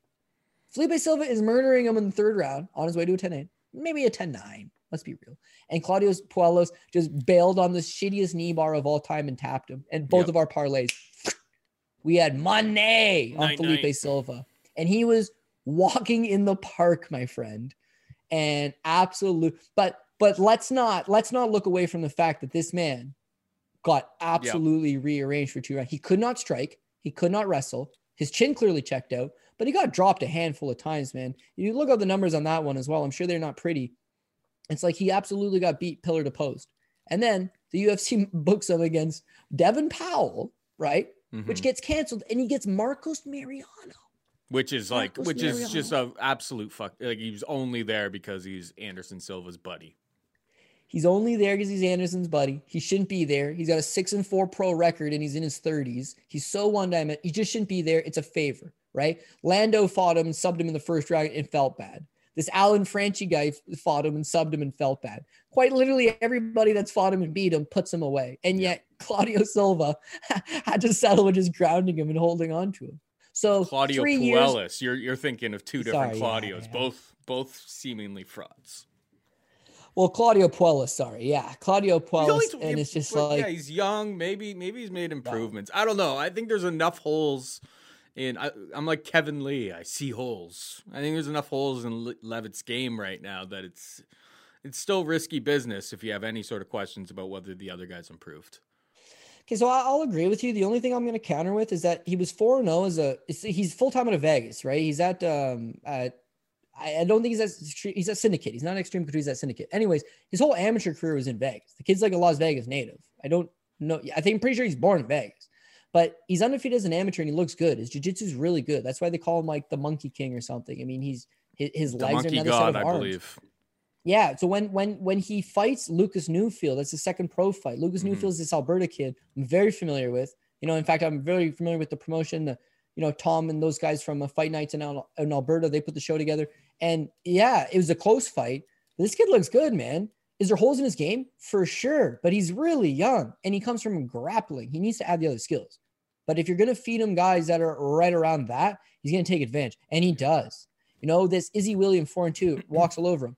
Leyvon Lewis. Did he walk? No. That was the fight where he kind of got exposed in that fight. He was that the one? He's gassed. I know there's one of them. That was not even all that long ago. That was the fight that led me to believe that, I think it was Wyman round 3, which I mean it was a small little poke. I think it was some absurd number like 25 or 33 to 1 or something like that. He's a big underdog, obviously, in that spot, and for good reason. He got taken down and his head hitting the canvas knocked him out immediately. But yeah, no, it was that Izzy William fight where it's just like, you're like, this guy's really, really green. Maybe his grappling's good, but if you're right about that. So the Izzy Williams fight is the fight. He looks suspect. He's 24 years old. Izzy Williams is 32-year-old man. Yeah. So yeah, he's undefeated. He's a kid. He hasn't faced a whole lot of adversity. He looked great there. The next fight, he beats Leyvon Lewis. Leyvon Lewis is out of Greg Jackson's camp. He's actually the younger brother of Bayvon Lewis, who to not a whole lot of success, did also fight in the UFC, right? But subs him Anaconda choke. The Luke Flores fighting Contender Series, arm triangle choke first round. The Matt Wyman fight. Matt Wyman, I don't know why Matt Wyman tried to pull guard in that one, but slam KOs him. It's like the kid's just building and getting better into his own. So here's what we have now. Jordan Leavitt is usually the young guy who's not very experienced, who's pretty much a one-dimensional grappler, but is a very good grappler. Right. But now he's taking on Claudio Puelles, who's actually a year younger than him, he's fought in the UFC, but I would say he has less experience. And whereas one kid's spending all his time in Las Vegas with Syndicate MMA and the best guys in the world improving, the other kid went back to Peru. I've been hanging in Peru the last 3 years on the sidelines. Like, they're both grapplers, right? Leavitt is way better as a grappler. And if the fight for whatever stayed standing, I don't think Puelles is a very good striker. I give the slight wrestling advantage to Leavitt as well. He should be able to dictate where he wants this fight to take place. His cardio should be a lot better. And he's a good athlete, man. He's smart too. He's a thinking man's fighter. He's young. I get it. But give him another 5-6 fights. Give him another 10 fights even. Give him another few years. He's not going to be a champion. He's not going to be a contender. He's not going to maybe be top 5. But like, why am I even saying that? He's 26. Sky is the limit for him. I just believe that he could be one of these guys that gets into that fringe top 15, maybe top 10, and becomes like one of these tricky jiu-jitsu guys you don't want to go to the ground with, but the wrestlers that are good strikers will be able to stuff them and keep the fight standing. I don't think Claudio Puelles is a wrestler that's going to stuff him and keep the fight standing do anything with the fight standing. So Leavitt should take this one. Leavitt should take this one all day long. And I don't want to top ticket him, like you're saying. He's the first fight of the card, so you could always rebuild theoretically. But as a 2-1 favorite, like, he is going to have to be up on those tickets. And honestly, maybe it's just me and how my brain works, but like, I like Leavitt and Woodson way more than I liked Solikov and Tanner Bozer, Montana De La Rosa, Makwan Nurmagomedov, Tom Breeze. Like, the big favorites, I don't love them. Some of those lesser 2-1, -185, that range, I like it. I see the path to victory, less risk. And really, it's just the lesser known guys, right? Guys want less investment in the guys they don't know about, I guess. So yeah. I think it's a good opportunity for Leavitt to continue his progression. The UFC hasn't booked him too tough yet. They're giving him winnable fights still. We'll take it. All right. Well, won't be getting any of my money. My money this week, and it's not even a heavy card this week. And unfortunately, I don't have any sort of big time boom prop that really jumped off the page, like the Rothwell or the Rothwell by sub or anything like that. I'm on Latifi. Yo, you hit three straight in a row, man. You had Christos Giagos by sub. My game is not. Yeah, it was. Yeah, what's her name? She knocked out Gina Mazzani. Catch a beating by knockout. Catch a beating. 550, 6-1, and then Rothwell was 6-1. Was it 550, 6-1, 6-1? Yeah. Or might have been, what was Rothwell's submission? It's been a good run. It's been a good run, but I don't force it every single week. There's nothing that's jumping off of the page like usual. So yeah, this week all I'm on is at least right now. We'll see if I add anything after weigh-ins. Latifi plus 180, Trinaldo plus 210, and Tybura/Harris under 2.5 rounds -125. Hit him with the PRP. Hit you with the PRP. We're gonna go with Sakai. That's gonna be dog number 1. We're going Sakai. We're going Tybura. We're going Staropoli as dog number 2. We're gonna take Ponzinibbio as dog number 3. We're gonna take Dusko. We're going to take Tom Breeze. We're going to take Kamala Kirk as dog number 4. We're going to take Montana De La Rosa, Tanner Bozer, Francisco Trinaldo as dog number 5. We're going to take Mason Jones. Fioro is surely going to be the favorite. Sean Woodson, Jordan Leavitt. We got 500 dogs, 13 fights. You know how these cards go every week. You're going to get 3, 4, 5 underdogs. Hopefully we've got the right ones and try to mitigate the damage at the top. That if one of our favorites lose, he's not blowing up all the tickets. I think props are a good way of tackling it as well. The props that you mentioned, I agree. I think you're definitely on the right path. And I guess still got to put a few things together and make my finalized plays. But I know everybody keeps their eye open for that stuff on Saturday, and hopefully we can keep the good times rolling. I know before the break we actually did hit a couple of good tickets, and it feels like put away the bad events, get some momentum going. Hopefully the break doesn't put a stop in that. We just keep these positive vibes going. And I actually, card might not be the biggest name value. This card doesn't seem like fun card. It doesn't seem like a parlay delight by any stretch of the imagination. We talked about it all the way through. It's like there's plenty of There's plenty of decent-sized favorites on this card that you can make very, very good cases for the underdog. So should be an interesting night of fights. Want to thank Cody Saftik, obviously, for breaking down the fights as always, and Pat Mayo for all his sweet cuts behind the scenes here. For Pat and Cody, I'm Paul, saying goodbye and good luck.